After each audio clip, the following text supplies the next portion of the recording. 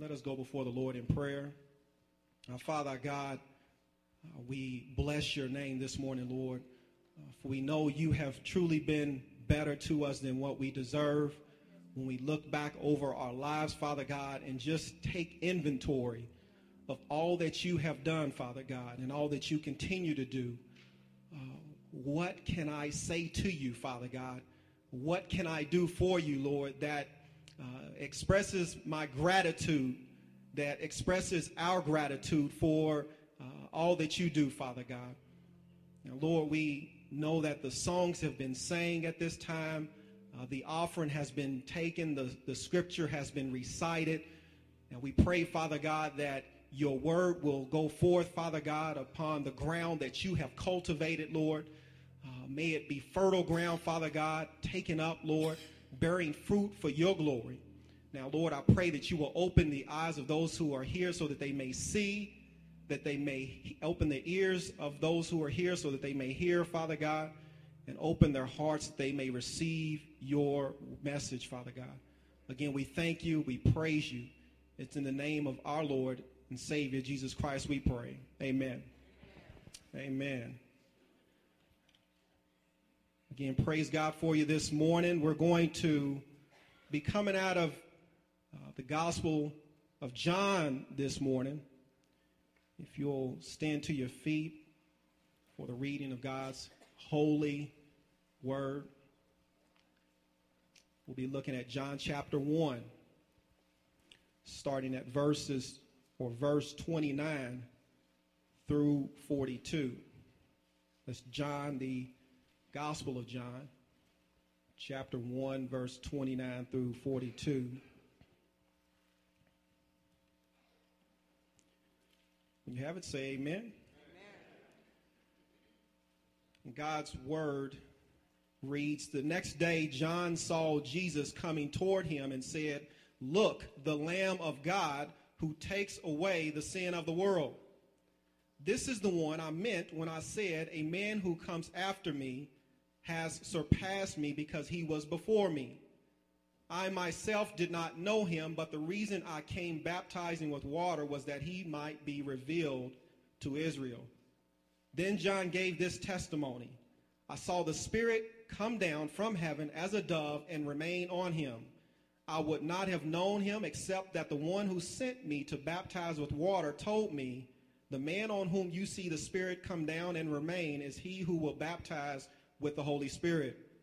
I have seen and I testify that this is the Son of God.' The next day John was there again with two of his disciples. When he saw Jesus passing by, he said, 'Look, the Lamb of God.' When the two disciples heard him say this, they followed Jesus. Turning around, Jesus saw them following and asked, 'What do you want?' They said, 'Rabbi,' which means teacher, 'where are you staying?' 'Come,' he replied, 'and you will see.' So they went and saw where he was staying and spent that day with him. It was about the 10th hour. Andrew, Simon Peter's brother, was one of the two who heard what John had said and who had followed Jesus. The first thing Andrew did was to find his brother Simon and tell him, 'We have found the Messiah,' that is the Christ, and he brought him to Jesus. Jesus looked at him and said, 'You are Simon, son of John. You will be called Cephas.'" Amen. Amen. You may be seated. I want to title the message today, Seeking the Lord. Seeking the Lord. And I want to start out the message asking each and every one of you, what are you seeking today? What really motivates you? What drives you each and every day? What really gets you going? What excites you each and every day? For some, we may be seeking money. We may be seeking fame or popularity. It may be clothes. It may be cars. It may be material things. So there are a number of things that we see people today are seeking to experience some type of fulfillment, to fill some voids in their life. Some of us may be seeking more nobler things such as real love, amen? Looking for that true love, not artificial love, that unconditional love, love that will last forever. Some may be seeking peace. There's trials and tribulations that you're experiencing that are just weighing you down. They are a heavy burden on your back. Just going through trial after trial. Come out of one trial, go into another trial. And so you may be seeking peace from all that is going on in your life. For others, you may be seeking joy. Just seeking that true joy, joy that comes regardless of what circumstances are going on in your life, whether it's up or down. Some may be seeking forgiveness for some sins in their life, amen? Some things that maybe they have done, and trying to lift that burden of sin off of them. Regardless of who you are or where you come from, everyone is seeking something. You're seeking something. We indicate what we're seeking by what really drives us, what really pulls us day in and day out when we wake up, what really gets you going. And so every one of us is seeking something. It may not be the right thing, but we are seeking something. I'm not sure what it is you're seeking and where you've been looking, but the Apostle John in his gospel, particularly in this first chapter, lays out the fact that we need to be seeking Jesus Christ above all. John lets us know that unless you are seeking Jesus, your life will not be fulfilled. You will always have that void. You will jump from place to place, person to person, seeking something, trying to get fulfilled, and it will not come. It's just like making that new purchase. If you're like me, I've purchased some things, and there's that excitement with it, and then not long after just learning how to use it, something else comes out, and you're like, man, I'd like to have that too. There's that lack of contentment when we're seeking the wrong thing. And so John lays out in the gospel here, we're going to focus on specific passage that was read, but I want to go back to the beginning of the chapter, because John not only lets us know who we should be seeking, but he says these are the credentials of him who you should be seeking. This is why you need to be seeking Jesus Christ. He starts out in the first verse of the first chapter, similar to how Genesis starts out. It says, in the beginning was the Word was with God, and the Word was God. He was with God in the beginning. So he's talking about Jesus Christ, who is the Word. So he lets us know that, first of all, Jesus Christ is eternal. Jesus Christ existed with God, the Father, before he was born through Mary. It didn't just start with Jesus when Mary gave birth. Amen? So he's saying, first of all, you need to know that Jesus is eternal. Jesus is also God himself. He's God the Son. If that wasn't enough, John goes on, and he goes on in the third verse, and he says, through him all things were made. Without him nothing was made that has been made. So John also establishes that not only is Jesus Christ eternal, God the Son, but he's also the creator of all things. Nothing has been made that was not made by him. And so he is eternal. He's God. He's creator. He also lets us know in the fourth and fifth verse, he goes on talking about Jesus Christ and him being the life, being the one who gives us life, he's the one who gives us salvation. Sometimes we're looking for life, looking for joy in a lot of things outside of Jesus Christ, everywhere but Jesus Christ. And John is saying in that fourth and fifth verse, he says, in him was life, and that life was the light of men. That light shines in the darkness, but the darkness has not understood. And so we see Jesus Christ eternal. Jesus Christ is God, creator. He's the one who gives life. He is life. He also speaks about how Jesus Christ reconciles us to God the Father. Without that reconciliation, without that bridge of Jesus Christ between us and the Father, there is no redemption. There is no reconciliation.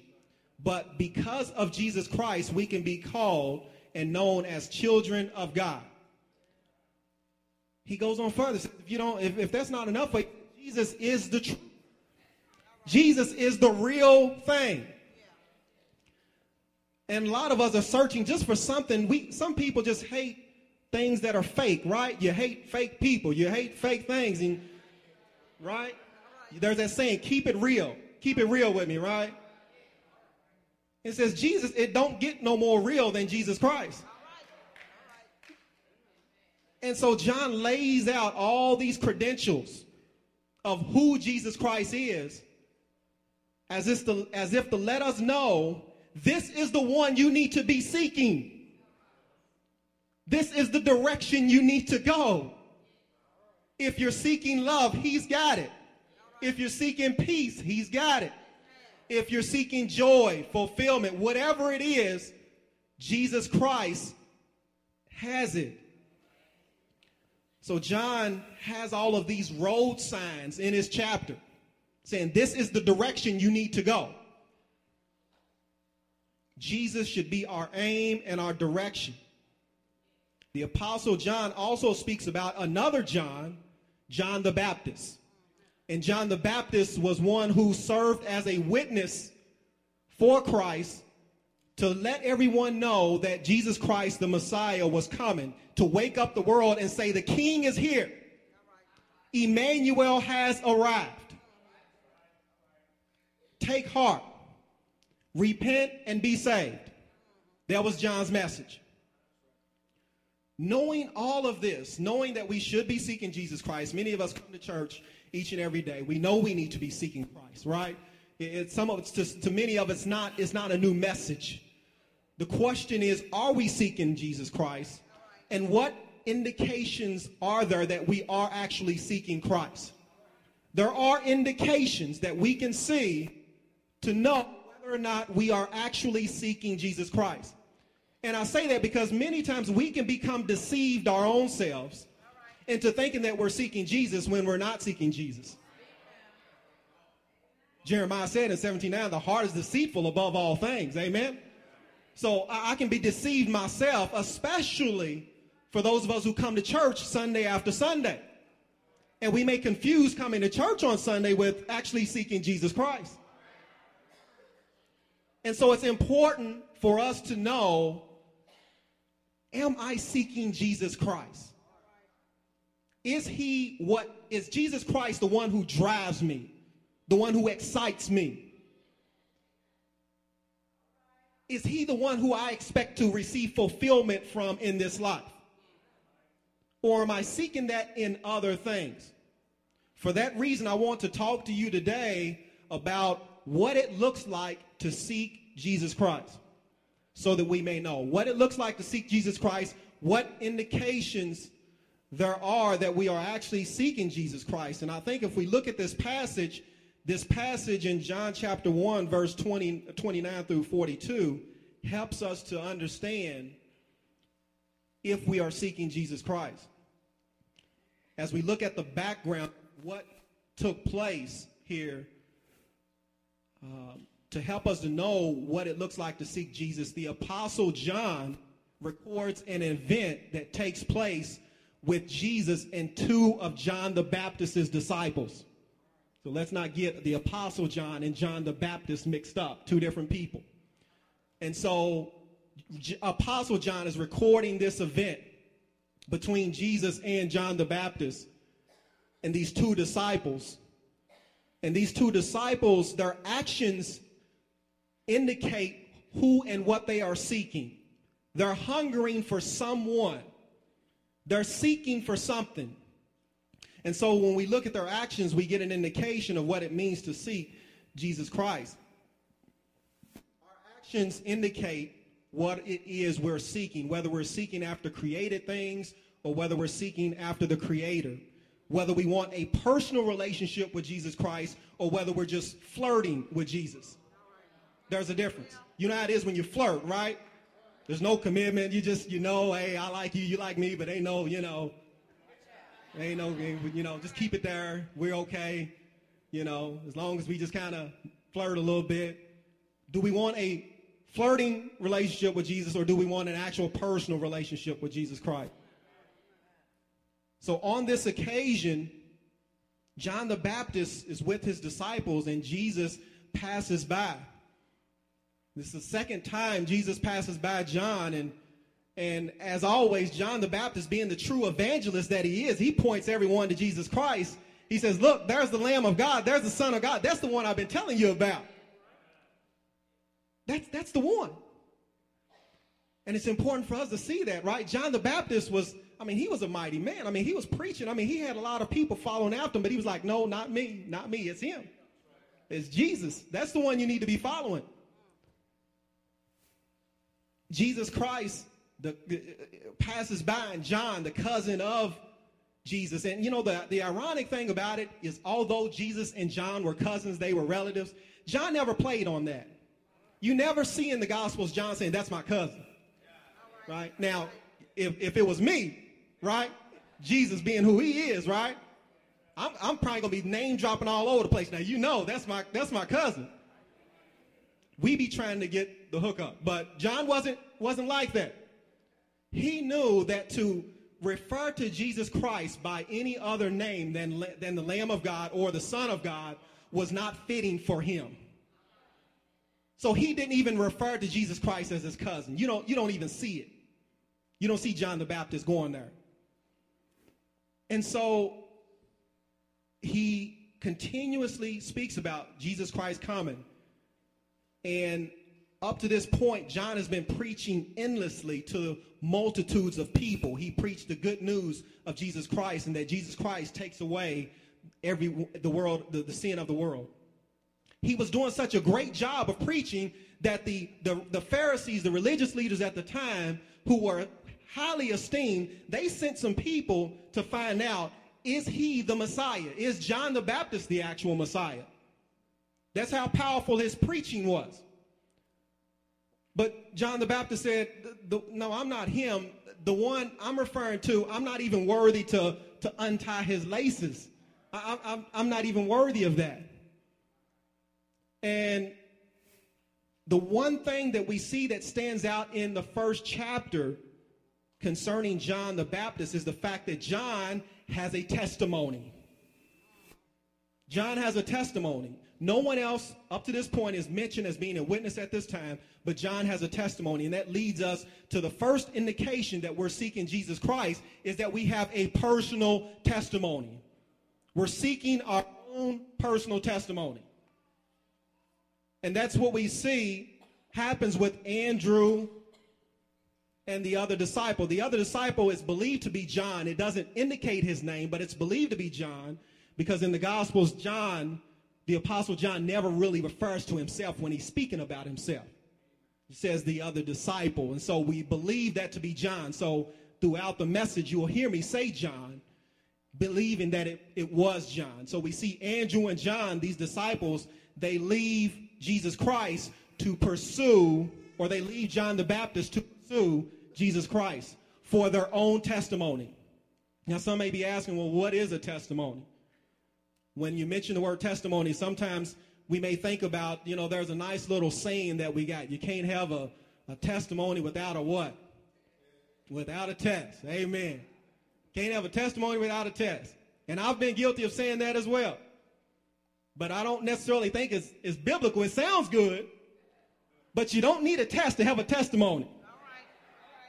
You don't need. God himself, God the Father, testified to who Jesus Christ was.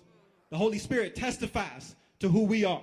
John the Baptist testified to who Jesus Christ was. Amen? So we see that it's not necessarily one who has a test, although I think the test, also, it certainly does. It enhances our testimony. It gives power to our testimony, but we don't necessarily need to have a test for a testimony. Amen?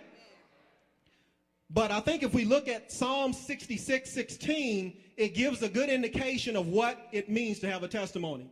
For the psalmist says, come and listen, all you who fear God. Let me tell you what he has done for me. That's a testimony. We don't need to make it very difficult. He says, come and listen. Let me tell you what he has done for me. Not what he has done, but what he has done for me. Taking ownership of what Christ has done for them. That is what a personal testimony is, when we can acknowledge, rightfully so, who Jesus Christ is and what he has done for us, each and every one of us. And we have to each seek that out for ourselves. You don't need to go through these trials or tests to understand what Jesus Christ has done for you. Your testimony may simply be, I was once lost, but now I'm found, was blind, but now I see. That's my testimony. Just as John the Baptist all of us stand as a witness for Jesus Christ. We are to be a witness for Jesus Christ. John the Baptist had a testimony. Because he had a testimony, he was a witness to Jesus Christ. I can't be a witness if I don't have a testimony.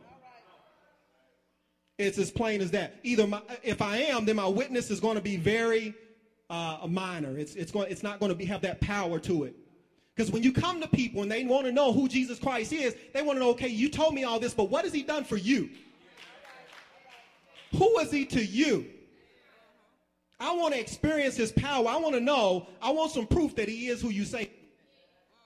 And so you have to know Jesus Christ for yourself. And so John the Baptist has his own testimony. And Andrew and John says, okay, we can't live just off of your testimony. We got to go get our own testimony. I see Jesus. Now I'm going to go talk to Jesus. A couple of years ago, I had the privilege of being able to go and see Times Square and Ground Zero. Up to that point, I never seen it. You know, like some of us maybe, you've seen it on TV, and I always kind of wanted to go just to kind of experience it for myself. But before I had experienced it for myself, I really couldn't give a testimony as to what it really was like, because I had never been there before. I had never experienced it. If somebody asked me, you speak about Times Square like you know it. Have you been there? No, I ain't been there. Oh, well, you can't talk to me then, because you ain't been there. You don't know what it's like. And so after I went to Times Square and saw Ground Zero, I can say I've experienced it. I can give some testimony as to what I experienced. And it's the same when our relationship with Jesus Christ, we have to know him for ourselves. We have to come to know who Jesus Christ is. We can't be content with living off of what someone else is saying or what someone else has told me about Jesus. That person who is seeking Jesus Christ, they want to experience him for themselves. They want to know Jesus for themselves. God calls us to do this. When you come into a relationship with Jesus Christ, he says, you are now a royal people, a holy nation, a people belonging to God, that you may do what? Declare the praises of him who called you out of darkness into his marvelous light. He says, once I call you out, you're going to proclaim who I am. So he calls us. We're commissioned to do that. But again, we can't be an effective witness for Christ until we have experienced Christ for ourselves. When we're actively seeking Jesus, we're not content with receiving the message of Jesus Christ on Sunday morning.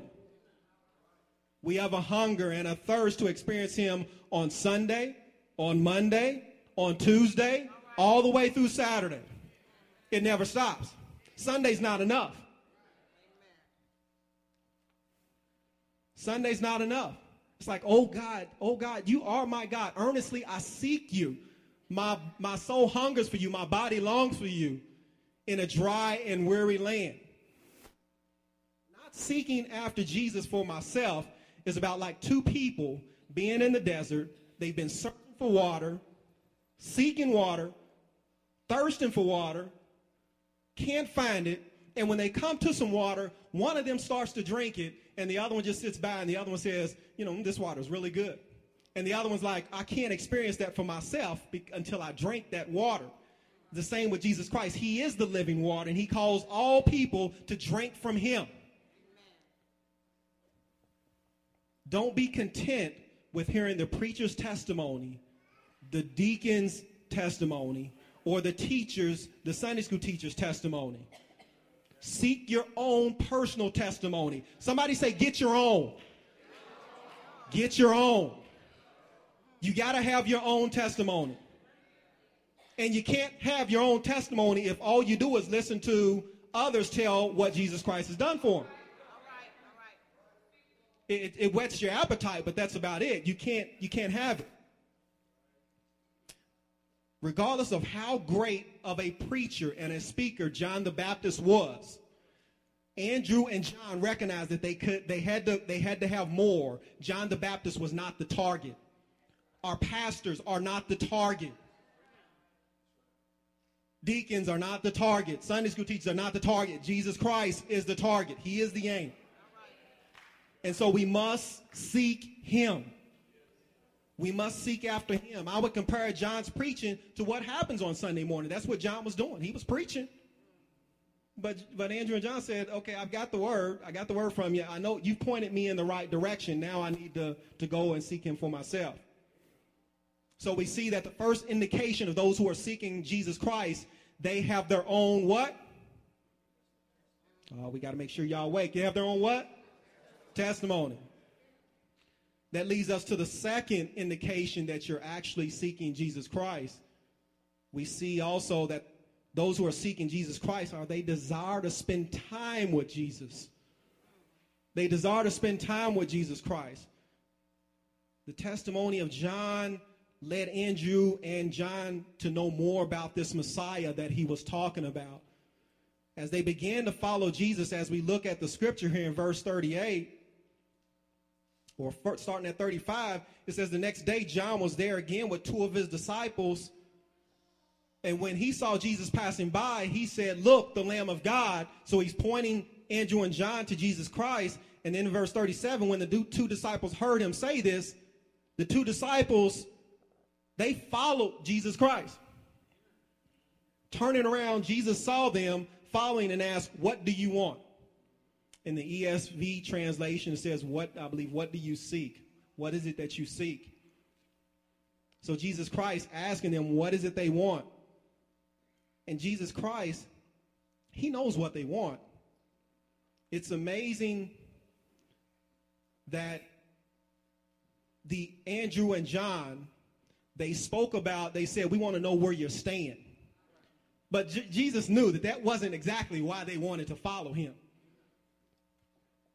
That was just to kind of break the ice a little bit. In other words, we don't want to just know where you stand. We want to get to know you a little more. And so Jesus Christ doesn't just say, this is where I'm staying. He says, come with me and I'll show you. Jesus Christ knows what's in their heart. He knows what they're seeking. It reminds me of, we don't always have to kind of tell Jesus all the time. We may not know what to say. It's kind of like what the scripture says concerning the Holy Spirit. The Holy Spirit, when we don't know what to pray for, the Holy Spirit, he intercedes for us and says things, he groans for that words cannot express. It's that same thing. Jesus Christ knows our heart. And so we see Andrew and John spent the night getting to know who Jesus Christ was. Come, he replied, and you will see. So they went and saw where he was staying, and they spent the day with him. They spent some time with Jesus Christ. They started asking Jesus Christ questions. Are you really the Messiah? They wanted to know for themselves. They know what John said, but they said, we got to know for ourselves. And in order for us to know ourselves, we have to spend some time with you. There's no way around it. I have to sacrifice some time with Jesus to know more about Jesus in order to live like Jesus. There's no way around it. And so we see this taking place, and I don't think John just throws in the fact of what time it was. He says it's about the 10th hour, believed to either be 10 a.m. in the morning or 4 p.m. in the afternoon.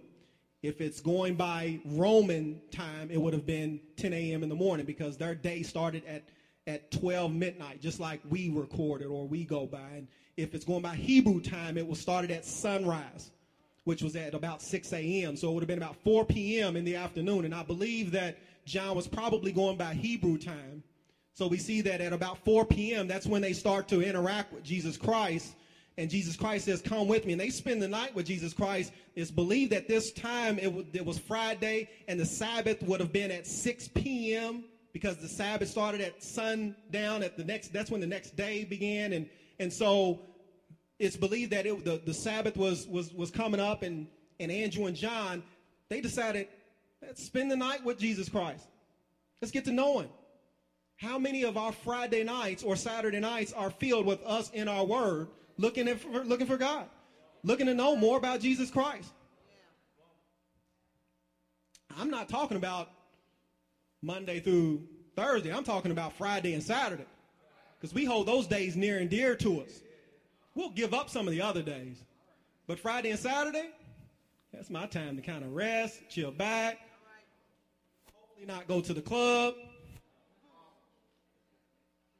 So Friday night, Saturday night, Friday, Andrew and John decide to spend this time with Jesus Christ, spending time in God's word with God, because Jesus Christ is the word. And he's asking the same for us as well, that we spend time in his word. That is how Jesus Christ primarily speaks to us, is through his word. So if we're looking for answers, we have to go to his word. Many times we pray, we might be praying, but if we're not going to his word, how can he speak to us? They go hand in hand. I'm praying, Lord, for an answer for you to speak to me. Now I'm going to go to your word to see if you're revealing something to me. So we have to stay in his word. We have to cherish his word. I saw where it said one time that said that we tell God how we feel about him by how we cherish his word, by how we look at his word. We tell God how we feel about it. So if you examine your life and you know that it's God's word, you know that it's without error, but when you examine your life and the time that you spend in his word, does that indicate how you really feel about God? Because God's word is so important to him. It's so important. And so it's important for us to know his word and to know Jesus Christ. It's kind of like if I always told my family that, I love, I like you and all, but I can only spend 1 or 2 hours with you during the week. I can't spend no more than that with you. 1 or 2 hours is too much. That's about all I can handle. If that was my message, if that's how I demonstrated my love, then my love is kind of shaky. It's a different type of love. He says, love the Lord your God with all your heart, all your soul, all your mind. That's everything in me. And so if I'm going to demonstrate that, I have to, if I'm going to say that, I have to demonstrate that. And so like the disciples, we need to move beyond a casual relationship to a personal relationship with Jesus Christ. What hinders you from spending more time with Jesus Christ? And for each and every one of us, that's different. That's different. It may be different for you. It's different for me. It may be the TV for some of us. I just like to have those shows. I got to watch my shows. I ain't talking about just the reality shows. I mean, some of us men, we talk about sports. I got to have my sports. I got to watch Sports Center. Game's coming on tonight. Jesus Christ can win tomorrow. Word will be there tomorrow, right? So I know my team is playing tonight. I know I ain't studied in a couple of days, but that's all right. I'm feeling good. I ain't got no issues. So is it the TV that hinders us? Has the TV become our idol? Has it become what really excites us? When we know that a show is coming on, is that what really drives us, what really motivates us? Is that what really medicates us and gets us through the day? Or is it Jesus? May not be the TV for some. For some, it may be relationships. Relationships may be standing in the way. It may be relationships. That's the reason why Jesus Christ said, if you're going to be my disciple, he says you got to hate your mother, you got to hate your father, you got to hate your... He said you got to hate everything. Not literally you got to hate, but he's saying your love for me compared to your love for them has to be... That's how it's pictured. It's got to be so much more greater. Because if not, if your love is not so much more greater for me than it is for your relationships, then he's saying you're not going to be devoted to me. He says you're not going to be devoted to me. So for some, it may be the TV. Some, it may be relationships. Some, it may just be sin. Sin is standing in the way. We feel guilty by what we're doing. And we haven't yet made a decision to repent and turn from what we're doing. So we're thinking that if I don't repent and I don't return from what I'm doing, I'm certainly not going to go to his word so I can get convicted a little bit more. So for each and every one of us, it's something different, and we have to examine what that is. Some of us, it may just be belief. We may have a faith problem that keeps us from going to his word. I know what it says, and I kind of believe, but I'm not all in at this point. And until we surrender all of that to God, we're going to continue to have problems. So it's important for us to examine our own lives to know what it is that hinders me, that hinders you from seeking God. We have to examine what that is, and we have to surrender it to God and say, Lord, I'm giving it over to you. I'm making a commitment this day. I'm drawing a line in the sand to live for you, to seek you above everything else. The blessing we receive from investing our time and getting to know Jesus is priceless. You can't put a price on the blessing that is received from those who seek after him, those who spend time with him. There is no greater reward. We invest so much of our time in things of this world that don't matter. That doesn't mean we just neglect everything in this world. That doesn't mean we neglect our families. That doesn't mean we neglect our jobs. Because God calls us to be responsible for those things. He just wants to ensure that he's in the proper place in our life. Seek ye first the kingdom of God and all these things. Seek ye first the kingdom of God and his righteousness, and all these things will be added to you. That was the scripture reading this morning. Right? It says, seek me first. Everything else will be added. When we seek after all of these other things, before we seek God, there cannot be any fulfillment. There is no joy. There is no peace. Maybe happy one day, but if we take those things away, will we still have joy? Will we still have peace? Can we fast from the TV for a week? Can we fast from Facebook for a week? Can we fast from some of those things? It ain't just fasting from food. Some of us give food up in a heartbeat. That's easy. Pull the plug on the TV. Let cable go out. Let Facebook go down. Which Facebook don't go down, but let Facebook go down. We kind of define ourselves sometimes by relationships we've got. And so we're looking for that fulfillment in other things. And that's kind of how we know where we stand. If we pull that out of our lives, how much does it mean to us? Does it mean more to me than if God's word was pulled from me? If I lost my Bible, would I know it?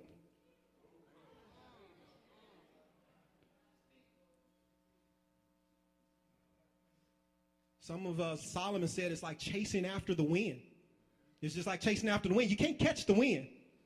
He says it's like chasing after the wind. When you chase these things, he says you can't win. And Solomon had it all. Solomon had wisdom. He had all wisdom. He had riches. He had everything. And then at the end of the day, Solomon said it's like chasing after the wind. He's like, I'm here to tell you. I'm a witness to what it does. He says it's like chasing after the wind. And the thing is, Jesus is looking to pour himself into us. He just desires to pour himself into us for us to get to know him.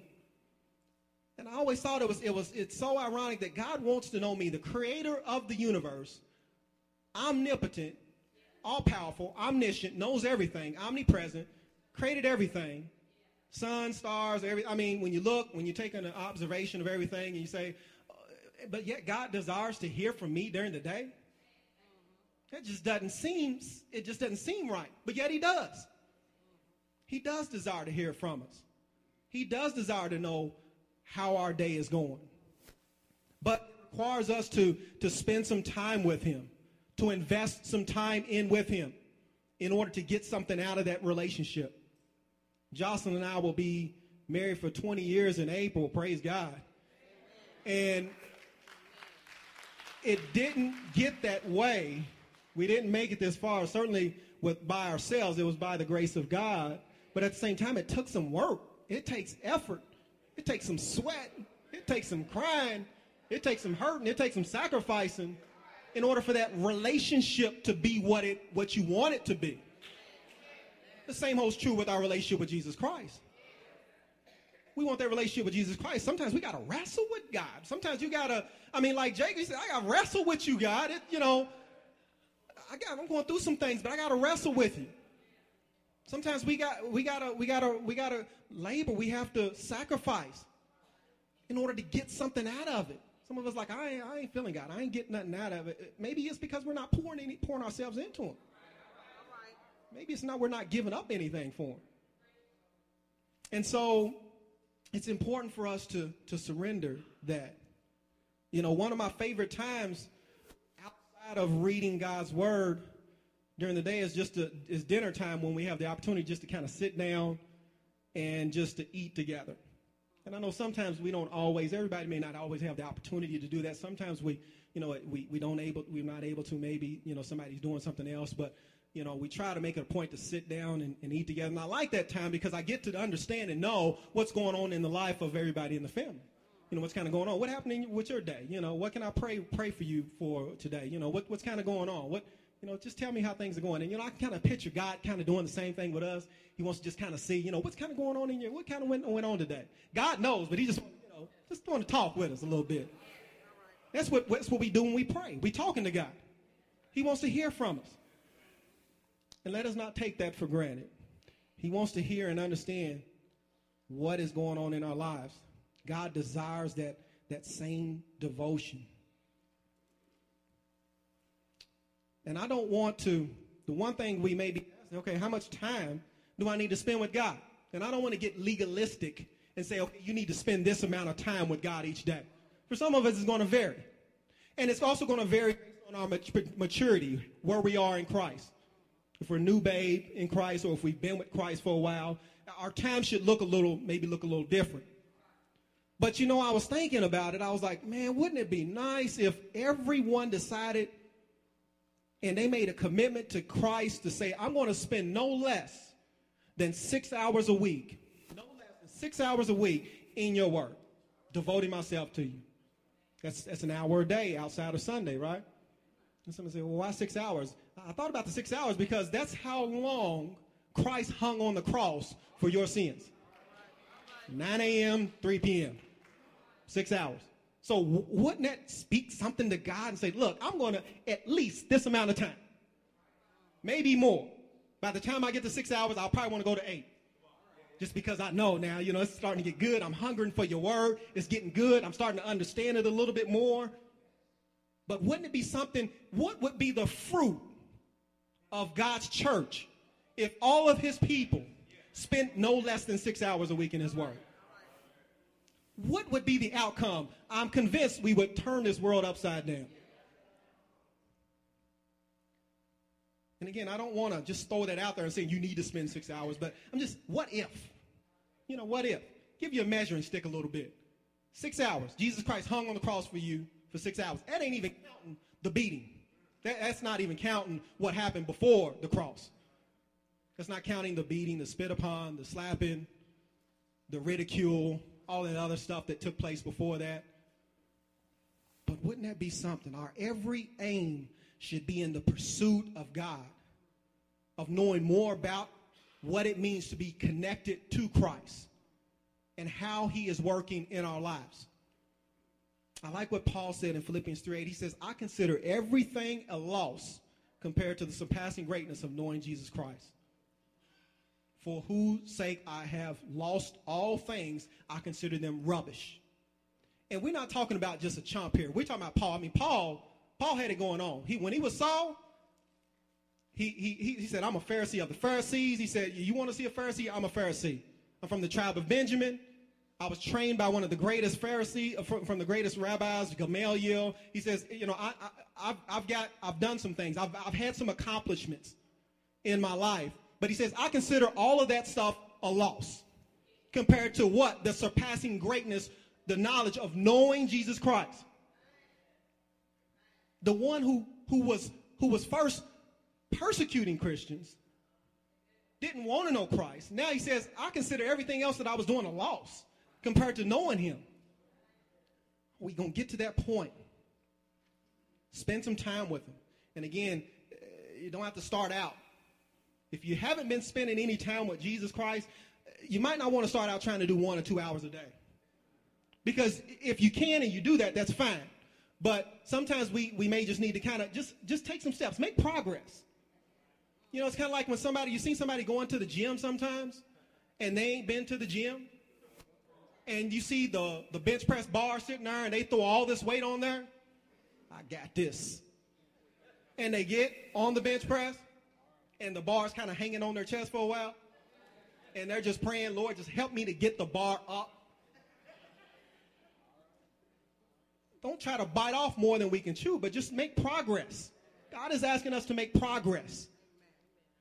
Demonstrate that we want to know more about him. So we see the first indication of those who are seeking Christ is they have their own testimony. They desire to spend time with Christ. The third indication is someone who seeks the Lord is their faith is maturing.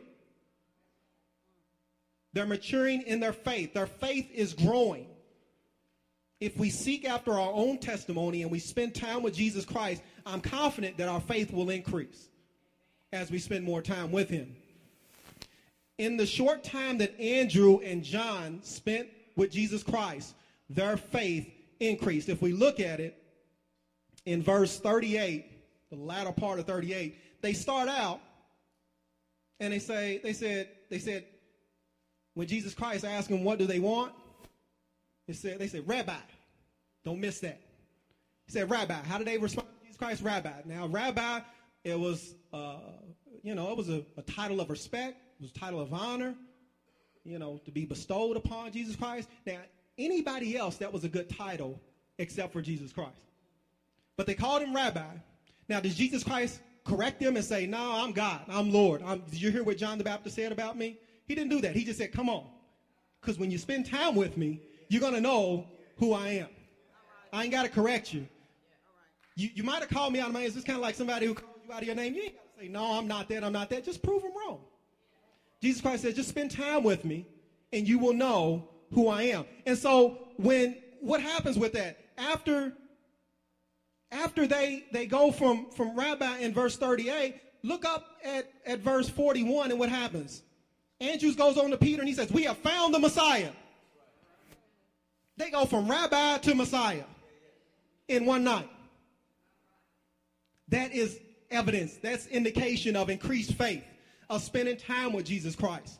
I know who Jesus Christ is for myself because I have spent time with him. That's what they're saying. I know who he is. Andrew didn't say, I think we found him. We might have found him. Come see. I want you to check him out for yourself because I'm not quite sure. He said, we have found. There was no doubt in his mind who Jesus Christ was. So, in order for us to, when we seek Jesus Christ, we must move from believing to knowing. You know that, right? You've heard that, right? We did that play a while back. From believing to knowing. So that's how our faith must be. Our faith must be from believing to knowing. From believing that Jesus Christ is God to knowing that Jesus Christ is God. From believing that he died on the cross for you, to knowing that he died on the cross for you. From believing that he rose on that third day to knowing that he rose on that third day. From believing he will deliver you from all your sins and from all your issues to knowing that he will deliver you from all your issues. There's a difference. There is a difference. Some say, well, what's the difference between believing and knowing? Sounds the same. There's a difference. I'll tell you the difference. I'll give you an example. I'll give you a grocery store example. I like the grocery store because I like this example. I've been in both situations. Have you been in the grocery store when you believe you have enough money?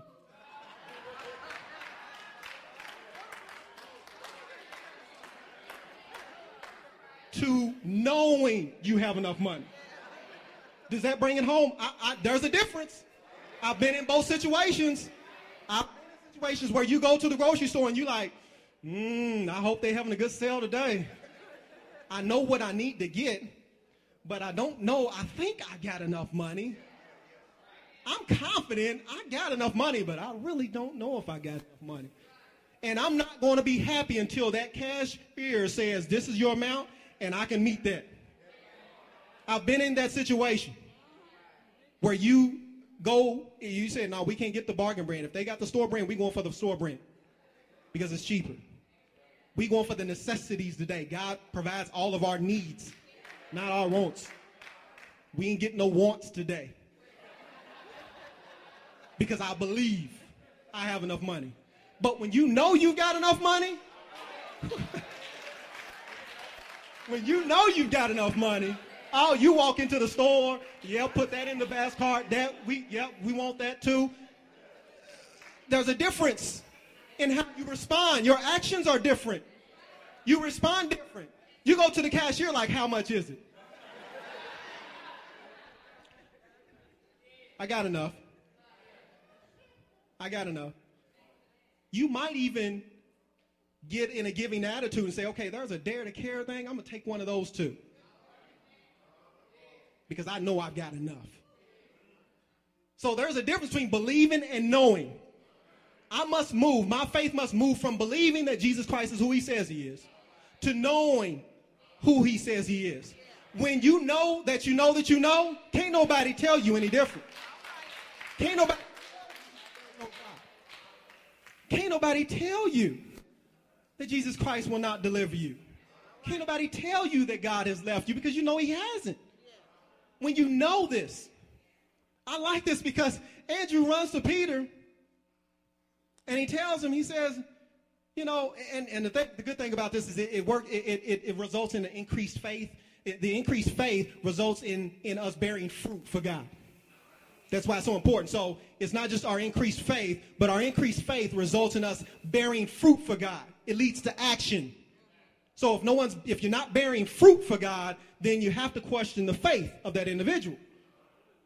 And so the fruit that Andrew bore was that, if that's the right word, he went and told Peter, his brother, about Jesus Christ. His actions were the result of his increased faith. And it's amazing because Peter went from believing to knowing well. It wasn't before this, a few incidents after this, Jesus Christ is with some of the other disciples. He explains some things to them. Some of the disciples leave in John chapter 6. And he asked the disciples, are you going to leave me too? And Peter said, where are we going to go? We know that you have the words of eternal life. He says, we believe and we know that you are the Holy One. See, Peter just didn't say we believe. He said, we believe and we know. So where else are we going to go? What else are we going to do? When we are at the point to where we put all of our eggs in the basket of Jesus Christ, that's where he wants us to get. Sometimes we go through life. I'm not going to put all my eggs in that basket. Just some of them. The ones that I'm okay with. But Jesus wants us to put everything in his basket. And so we must move from believing to knowing. Our faith will increase. So we see three things that occur for those who seek, or three indications for those who seek Jesus Christ. One, they seek their own testimony. They're not looking to live off of anyone else's testimony. Two, they also looking to spend time with Jesus Christ. And three, their faith will increase. And all of that, John goes on to let us know that as we seek Jesus Christ for our own testimony, as we seek Jesus Christ, as we seek to know more about him by spending time with him, as we seek to increase our faith with Jesus Christ, he says he's making us brand new. He's making us brand new. Because we see Jesus Christ comes to Simon. We know him as Peter, but he was Simon before. He goes to Simon, and Jesus Christ says, Jesus looked at him in verse 42. He says, you are Simon, son of John. You will be called. He says, I know what you are now, but now that you've met me, he says, I'm making you brand new. And you're not going to be the same today as you will tomorrow. Andrew, John, Peter, Philip, Nathaniel, all of those disciples that Jesus Christ just interacted with, he says, your life is not going to be the same from the moment you've met me. You just don't know what you've done. From the time Andrew and John met Jesus Christ, they did not know that their life would be totally different. They would be totally different. They would be made brand new. That is what Jesus Christ is looking to do for each and every one of us. He's looking to make you into a new creation. The old is gone, the new has come. He's looking to make us new, brand new, not anything, but he's looking to conform us into his image. So looking to make us brand new. That's what comes as a result of us seeking Jesus Christ. Only when we seek Jesus Christ do we then begin to look brand new. Jesus is telling us to stop seeking the things of this world. Stop seeking fulfillment in the things of this world and seek me. Seek me is what he's saying. If you're seeking love, Jesus Christ says, I've got love. Not only do I have love, but I am love. He says, for there no greater love that a man has than he will lay down his life for him. That is love. Unconditional love. He says, if you're looking for love, some of us are looking for love in relationships, looking for love in every other place but Jesus Christ. Jesus Christ says, I love you. You are loved. So if anyone feels like they are not loved, look to his word. Look to the cross. He says, I love you this much, to die for you, to come out of heaven, off of glory, to step down, roll myself in the flesh, take ridicule, take punishment, to die on the cross, hang for you on the cross for 6 hours. I did all of that because I love you. Do you believe me? So he's looking to move our faith from believing that he did that to knowing that he did that. If we're seeking peace, he says, I give peace that surpasses all. That same peace that Jesus Christ, when they were on the storm with the disciples, right? And the storm was raging and the disciples were kind of scared and fearing, and Jesus Christ said, peace be still. He said, what kind of man is this that he can rebuke the winds and the water? If Jesus Christ can rebuke nature, if he can cause nature to be still, then surely he can let the peace be in our life. When there are storms and tribulations and trials that are just raging in our life, when issues ain't going the way we expect for them to, when things aren't working out quite the way we want them to, Jesus Christ says, I will still give you peace. Where when someone looks at you, they will say, how is it that you are still having a sane mind, that you haven't given it all up, that you haven't just let Jesus Christ go by now? He says, because I know he's given me peace that surpasses all understanding. He keeps those in perfect peace, those whose minds are stayed on Jesus. See, the material things won't give me that peace when I'm going through some storms. They won't get me there. That basketball game don't mean the same if I'm going through a storm. Give me somebody who I know loves me. So I got that love. If you're seeking peace, if you're seeking grace, he says, I got grace. John said in John chapter 1, verse 16 says, from the fullness of his grace, he has given you blessing after another.